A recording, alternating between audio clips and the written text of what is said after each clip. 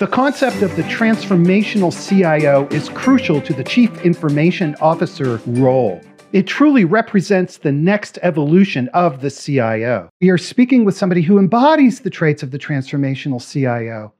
Jay Ferro is the CIO of Quikrete. It's the largest manufacturer of concrete in the US. Jay Ferro, welcome to CXO Talk. Oh, Michael, thank you. The thrill is mine. I appreciate it, and I'm excited to be here. Thank you. Jay, when we talk about transformational CIO, let's begin with transformation. What do we mean in this context? You know, it's interesting. The word is so overused, I think, today that it's lost some of its meaning. And I think what we talk about with today in 2019, we use different language in the past, continual improvement or whatever. To me, taking the digital out of it and just talking about transformation, it's someone who, or going from one state to another and constantly looking for opportunities to deliver higher quality to more customers, internally and externally, and always challenging yourself to stay 1, 2, 3, 4 steps ahead of where you need to be. My team looks at it. I always tell them, I said, we will always have the bar set for us higher than our customers have for us. Now, that's not always true, but the way we do that is constantly challenging ourselves to get better in all aspects of our roles. And it has very little to do often with technology and a lot more to do with transformational leadership first. So the essence then of what we're talking about is the idea of CIO as business leader. Is that fundamentally it?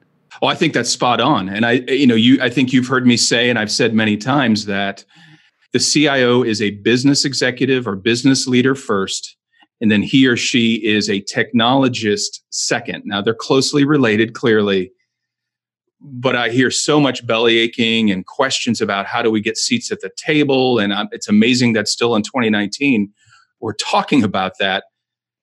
But to me, one of the keys is that you operate and are constantly thinking of yourself as a business leader who happens to have a domain of expertise in technology. And you always have an understanding and you're always seeking to learn more about the business that you're in. I mean, I've spent enough time at Quikrete already to understand that, the best way I can be effective is to understand our business and what we do, how we produce our products, top to bottom. And I don't know that there's a better role to learn that than the CIO. But Jay, here's a dumb question. That seems pretty obvious to me. That's right. You're in business. You have to know what your company does. Why are we having this conversation at all? I think we're stubborn. I mean, I think CIOs are stubborn. To me, it seems obvious. To you, it seems obvious. And it's a common thread, I think, with CIOs. And I'm certainly not throwing myself into that category. But, when I meet world-class CIOs, they always seem to understand that they work for a company that's in business for a reason. When I was at ACS, we were not a technology company. Now, I know we always say every company is a technology company, and to a point they are, but we existed there to end pain and suffering from cancer. Here, we want to be the world. We are the largest concrete and concrete products company in North America. And we want to continue to grow and excel and be the market leader, not the best IT company that happens to be concrete.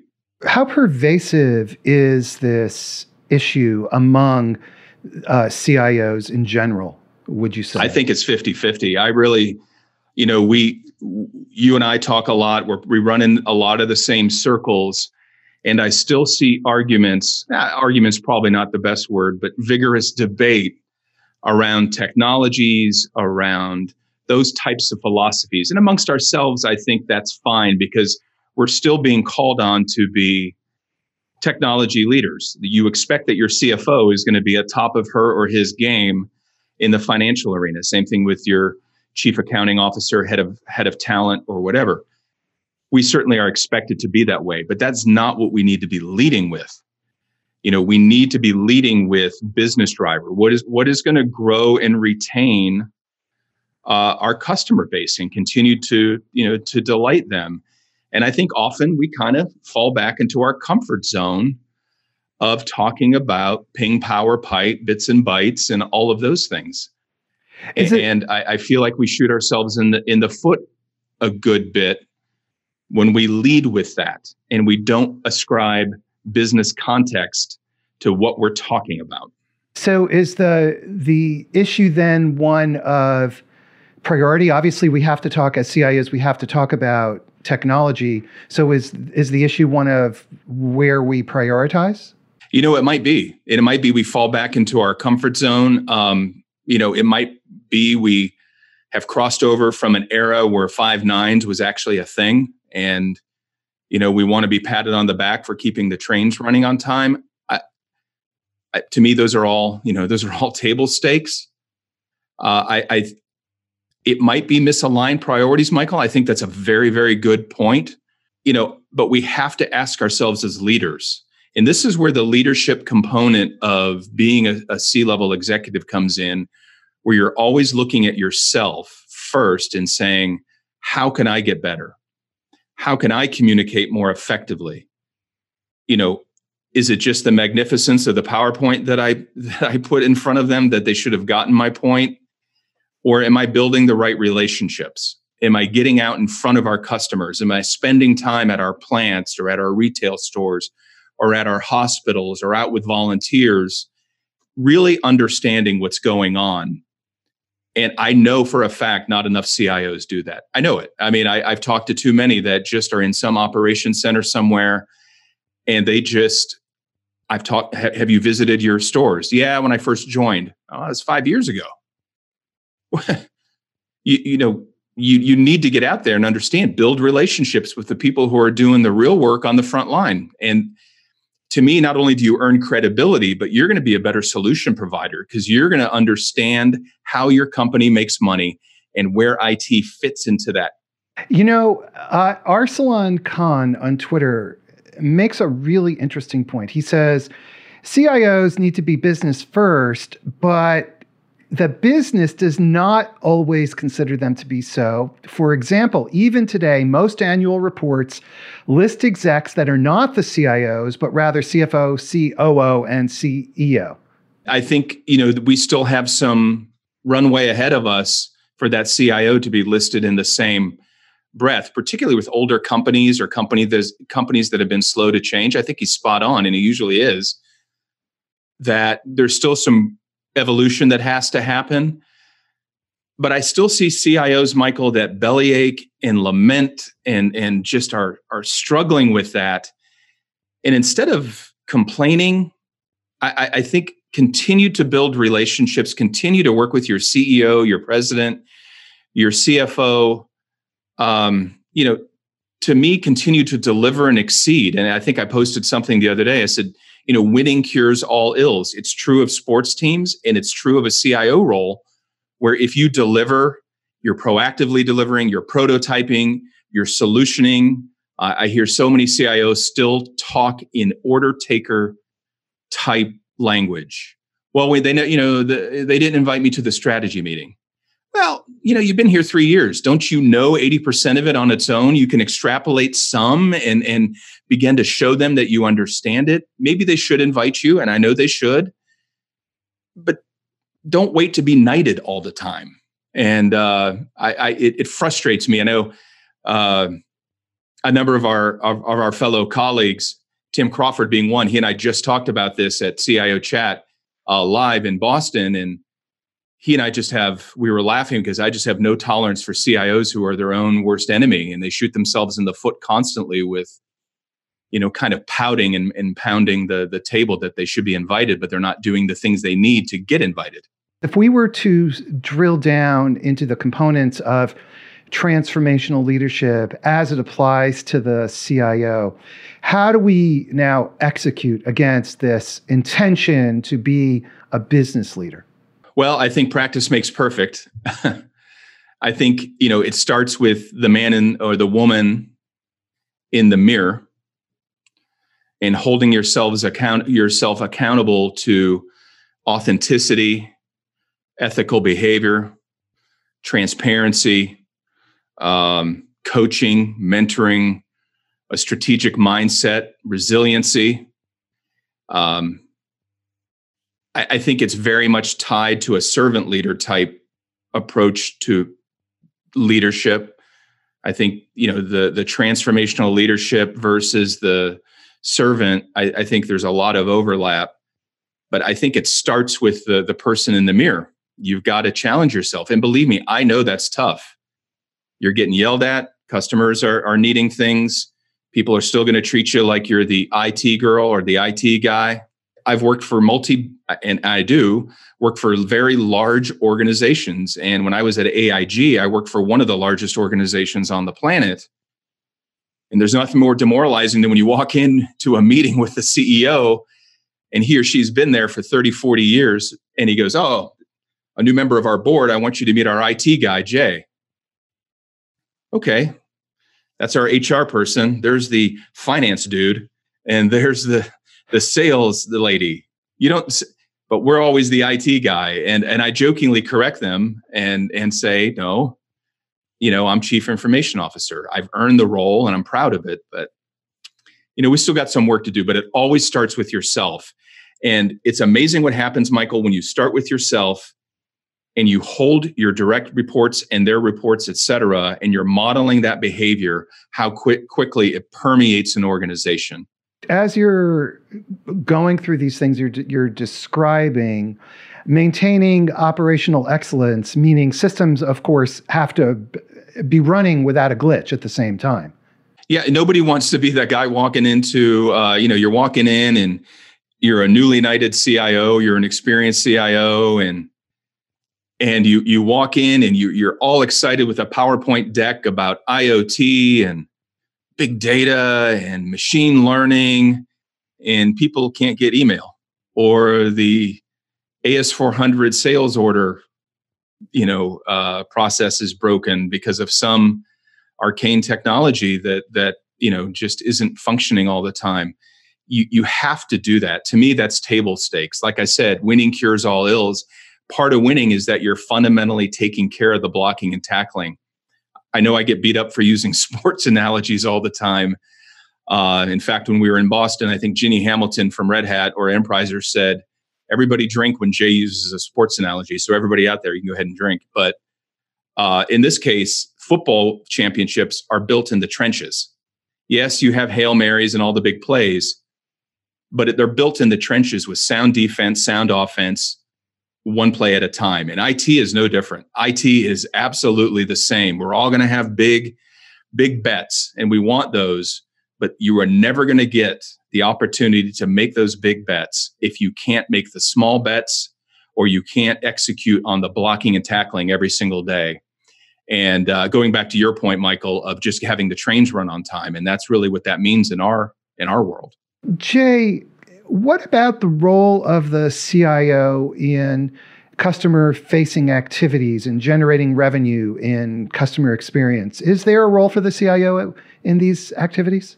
I think it varies from industry to industry, to what degree, but I think the answer is almost always yes. No matter which company I've been with, I've always tried to be the best ambassador of that organization that I can. If nothing else, to attract and retain talent, to make sure that as you're recruiting people, they know they're going to a destination of choice, that IT is something that is valued at that organization. But beyond that, yeah, I think we're considered senior business executives. I want to be at sales ops meetings. I want to be meeting our customers. I want to hear firsthand how we are meeting or not meeting. Hopefully it's more of the former, or exceeding our customers' expectations. And you know this, Michael, you've talked to a number of world-class leaders. I don't know how you get better information than when you're talking to your customers. And I don't know what else builds more credibility than when you're looking at your customer and they know you're listening. It was the same at AIG with brokers or insurers. It was the same at at Earthlink. It was the same at the American Cancer Society with volunteers and donors. It's the same here at Quikrete with either our smaller customers or our large ones. If they have a concern or things are working well and you're looking at them, listening to them, are you going to tell me you're not going to want to do more business with somebody that you know is responsive and is all in on your needs? I think we do it every day in our normal lives. You go back to somebody you trust. And I think it's no different in the role of the CIO. And I take that part of my job very seriously. Does the CIO need permission to engage in these customer-facing activities, or is it something that you do? I laugh because I'm sure you probably have figured this out, but I'm more of an ask for forgiveness versus permission kind of guy. Oh, I definitely figured that out. But I think more often than not, when you have a good relationship with your CEO, president, COO, CFO, whomever you report to, there's a certain level of latitude where they trust that you're going to make good decisions. I certainly think as a representative of the company, you certainly have fiduciary responsibilities and other things that you may not know in a new role, where you probably should just kind of sanity check those before you go out and say certain things. That said, I think more often than not, I've had the luxury and the blessing of having bosses that have encouraged that. But again, it goes back to what you said earlier, Michael, is that the trains have to run on time. A lot of CIOs that I know, I've learned this the hard way. We can do all the speaking engagements, the sales meetings, the publicity, the writing, and all the fun stuff. And a lot of us enjoy it. Some don't, but a lot of us enjoy that. But if the house is on fire back home, that's not good. We're not immune from that here. I know I have a lot of burning platforms right now at any company at any given time, but I think it's still important that we take time for this part of our role. Again, I want to remind everybody we're talking with Jay Ferro. He's a very innovative CIO. So Jay, we're talking about the practicalities of being a transformational CIO. How do you build an IT department that reflects these characteristics as well? It starts with yourself, of course. You're hearing a recurring theme. It starts with modeling the behavior and incenting that behavior, and then making sure that folks who don't follow that same behavior are held accountable for their actions. But it goes beyond just modeling it. There's communication, of course, training, reinforcement, mentoring, all of those things. I think more often than not, people want to do the right thing, and they are trying to do the right thing. They just may need a little nudging. I have found that the power of just looking somebody in the eye and telling them that you trust them, or thank you, or great job, or I knew you had that. Good. I'll never forget a story, Michael, early in my career, a gentleman named Mike Long, who was the CIO for the division of AIG that I worked for. I remember bringing in an invoice or a PO, and I just giving him a heads up that I was signing it. Now I had significant signing authority, but he was new to the company. And he looked at me, smiles very gently, and sits down, looks at it, looks back at me. He goes, "Why did you show me that?" And I knew what he meant. He meant, I trust you. You're in your role for a reason. If I have a question, I'll absolutely tell you. And that never was lost on me, that the power of trust. Now, it wasn't blind trust. He had gotten to know me well enough to know that he could trust me. It wasn't day one, yeah, do what you do, man. But he knew he could trust me. And as long as it was in my threshold, and as long as it was part of our strategic plan and in the budget, and there were no other outside forces that would have curtailed it, he trusted me. And I've tried to pay that forward throughout my entire career. He was and still is one of the best bosses I ever had, and a terrific mentor to me. And so I think that's where it starts. The hard part of this, Michael, is that not a lot of people, often there are people, that just don't get it. And they don't want to come along with what you're doing. They're not drinking the Kool-Aid. They're not buying what you're selling. Maybe they were used to being hidden. Maybe it's just not their cup of tea. And that's okay. In my turnarounds or transformations, the train leaves the station one time and you're on it or you're not. And you've heard me say before, if you can't change people, change people. And that's never easy. It's the hardest part of any leader's job, I hope. But you have to do it because all you're doing is poisoning people by keeping the C, D, and F players on board and being scared to root them out. You're giving other A players, you're sending a message to them that performance doesn't matter or the way you conduct yourself doesn't matter. And it's absolutely demoralizing. And when you get rid of them, and hopefully it's not that many, to me, it's just addition through subtraction. So the talent management aspect of this is where you start, and that's a crucial element. Absolutely. What about when it comes to things like budgeting, allocation of resources? What's the impact if you're being a transformational CIO? What's going to be the impact on budgeting and investing? Well, we all wish we didn't have one, right? We all want. We want a blank checkbook, Michael. Come on, I want to spend money, but to me, you earn that credibility. Couple thoughts on that. One, I think it requires CIOs to be fiscally savvy and to operate their organization as if they were a CEO. I generally don't like that analogy, the CEO of IT. It just rubs me the wrong way. But I think in this case, it works because you are fiscally responsible for your organization, making sure that you're constantly looking for opportunities to better reinvest dollars, for growth opportunities, for cost savings opportunities, that you're working with your colleagues to look for revenue generating opportunities. The second part of that is that I try to push down budget authority as far as I can within the organization. It goes back to trust. If I'm the one that has to sign off on literally everything, what message does that send to my team? I don't trust you to sign a $500 PO. I've got to be able to create, layers of approval. And I don't mean layers in red tape, but making sure people understand that you trust them. And if they have a budget, they're being held accountable to it. But as long as they're within their budget, and again, there are no extraordinary circumstances like, hey, we're in a budget crunch right now, we're kind of putting some things on hold, that you don't want to see every $500 invoice.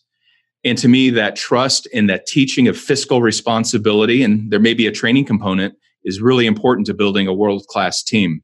Let's shift gears and talk about some of the obstacles that come up that prevent a CIO or an organization from having transformational IT. And I think a good way to start is we have an excellent question from actually the @CXO Twitter account. And @CXO Talk asks, what if your company does not have a culture of business innovation? Then what do you do? That's tough. Look, I'm in the concrete business, right? And when you start listing companies or industries, rather, they're at the cutting edge, I'm not sure concrete or cement products is necessarily always vaulted to the top of the list. I'm a big believer in playing the hand you're dealt and doing the best you can with what you're given. So even in this space, I think we can be highly innovative. And I was pleasantly surprised that we can be. We're going to get better, and we're going to continue to grow that aspect of our business. But I think it all starts, number one, with delivery, relationships with your fellow C-suite executives and your CEO.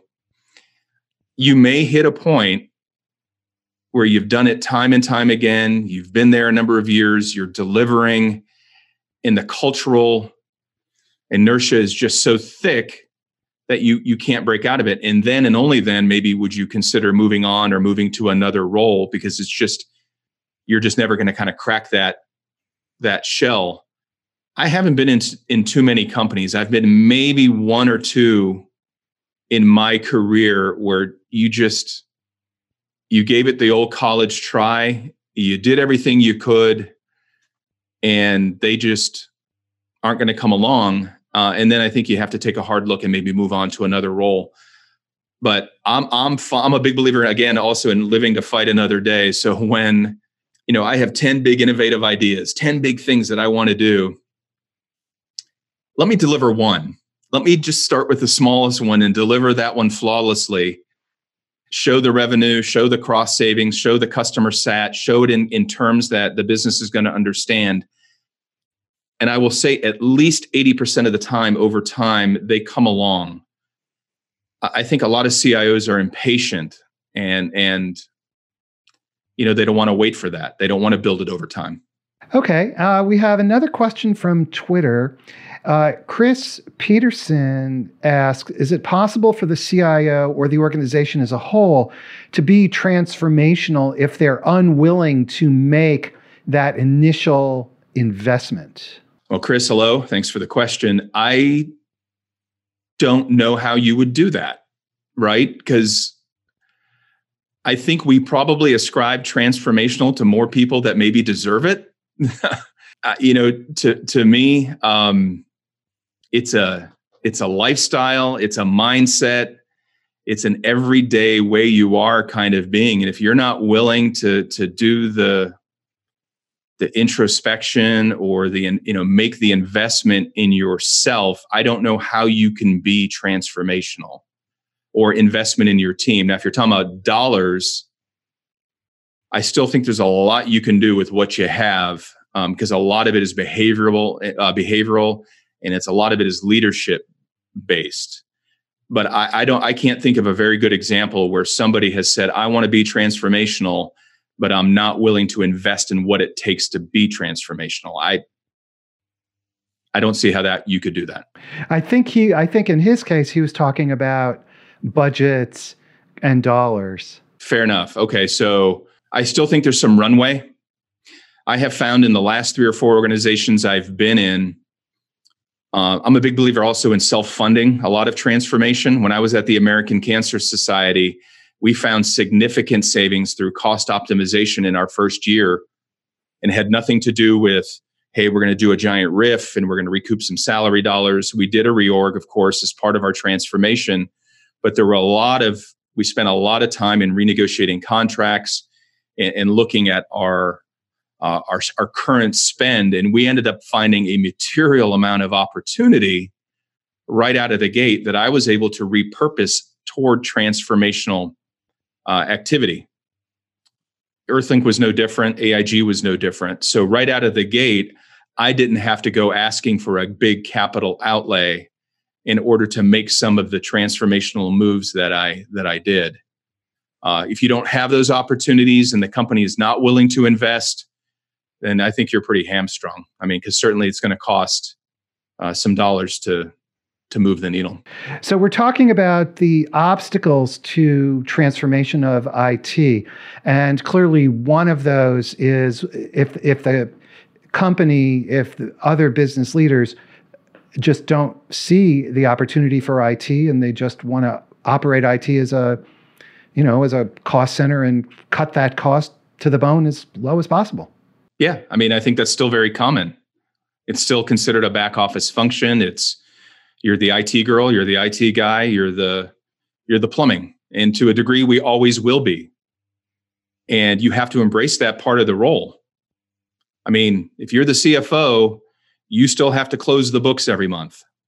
And I'm not sure any CFO is going to call that sexy, and he or she is going to go into a meeting saying, I really want to focus on some more cutting edge stuff. So we're just not going to close the books this month. Look, it's part of the job. We got to do both. And I feel like it's, to me, I've never shied away from that. I don't know how I have any credibility with my peers. Let me back up. Let me think about this, Michael. If you're an average executive in a company, or just pick an executive, doesn't really matter. It could be at any level. What is IT to them? And I don't mean, is it plumbing or whatever? what is their interaction generally with IT for your average employee or colleague? It's email, clearly, some collaborative workspace, a CRM, an ERP, handful of other applications. Okay. They're not in your meetings every day talking about IoT, machine learning, and all of these other whiz-bang things that we all love yet. Some are.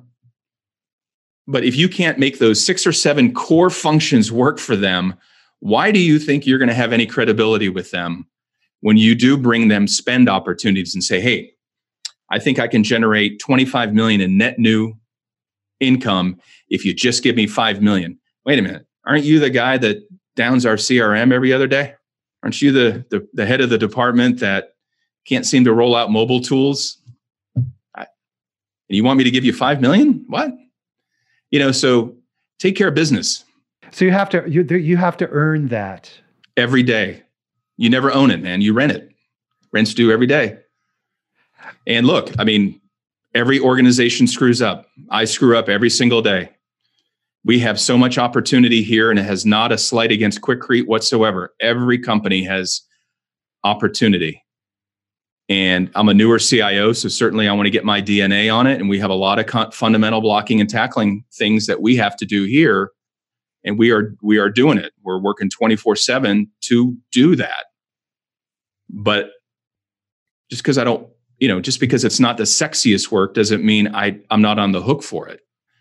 If those things are happening, I end up with a better class of challenge and a better class of project, other than kind of all the plumbing stuff that a lot of people focus on. And we have another question from Twitter. Douglas Licato asks, how do you maintain a transformational process after it started? Great question, Doug. I hope you're doing well. Doug and I worked together at the American Cancer Society. He was one of my rock stars. I'm sure, no doubt, he's still rocking it. And Doug is good people. Doug, I'm going to tell you, and you know this because we went through it. It's that typical change curve. Everybody's hyped, everybody's jacked, and you fall into the valley of despair. And that's when your mettle is tested as a leader. And Doug has heard me say this 1,000 times. Your mettle is, when I say leader, I don't just mean the CIO. I mean every role in IT or the company. Everyone is a leader. And it all starts with, the tone at the top. I get that. But that, it's easy to be a leader when you're winning awards and you're doing all those kinds of things and everything is great. It's easy to do that. But look, when you're going through a change and people are belly aching, maybe you rolled something out and it didn't work as expected. Maybe the customers are angry. Maybe there's an outage, whatever. That's how great leaders are made. And again, it all falls at the doorstep of the CIO or the senior leaders. You've got to model the behavior and get out of the ivory tower and where the action is to show them you're there with them and not just a dog and pony. Here I am for 5 minutes. Keep it up, guys. I got a plane to catch. You got to be in it with them. Jay, how much of your time as CIO is spent dealing with specific technologies, whether it's network infrastructure, whether it's evaluating any kind of different technologies versus the leadership dimensions of your role? Oh, that's a great question, Michael. I think the leadership aspect permeates everything that I do, no matter what it is, whether I'm talking to my network engineers or my systems engineers or my support desk staff or our tech center folks out in the field or folks at the plant. That leadership aspect is always there. It's got to be. Okay. You always got to be there. But that said, I think it also depends on where you are in your evolution too. Like right now, being a newer CIO at Quikrete, a lot of what I'm doing falls more into stabilization than improvement and transformation, right? So I think a lot of times our work falls into those 3 buckets, and we can get into a Twitter argument later about the names or how many there are, but generally they fall into those. And my man Doug has heard me talk about this 100 times.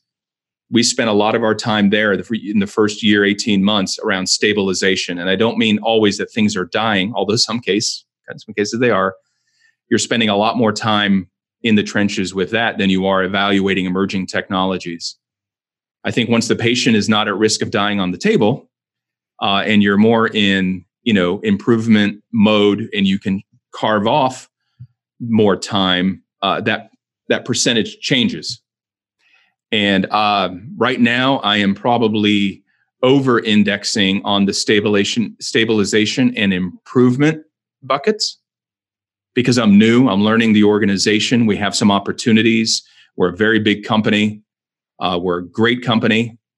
And I think we've turned a corner, but I'm over-indexing there, and I think that'll pay big dividends as I do begin to evaluate transformational technologies. So software vendors, enterprise software vendors want to pitch CIOs. Right.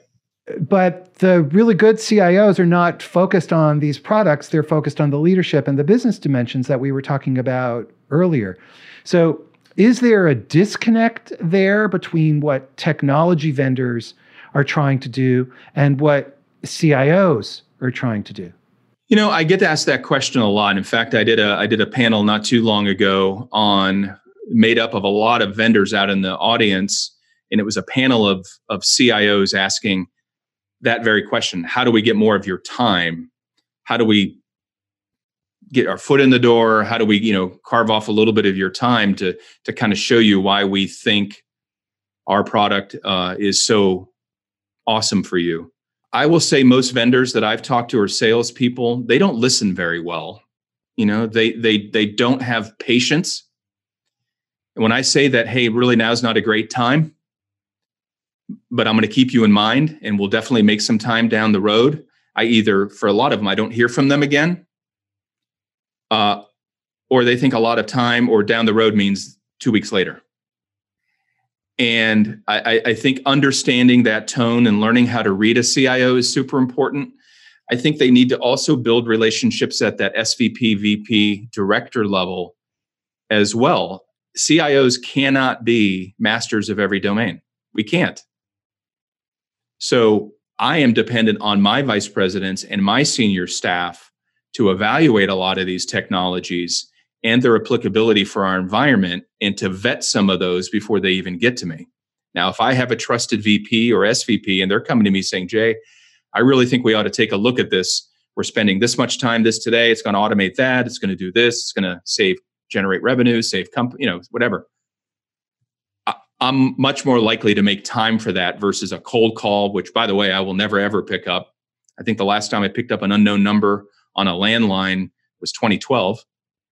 The automated email, dear sir, dear Jacob, which is my real name. Clearly you don't know me if you're calling me that.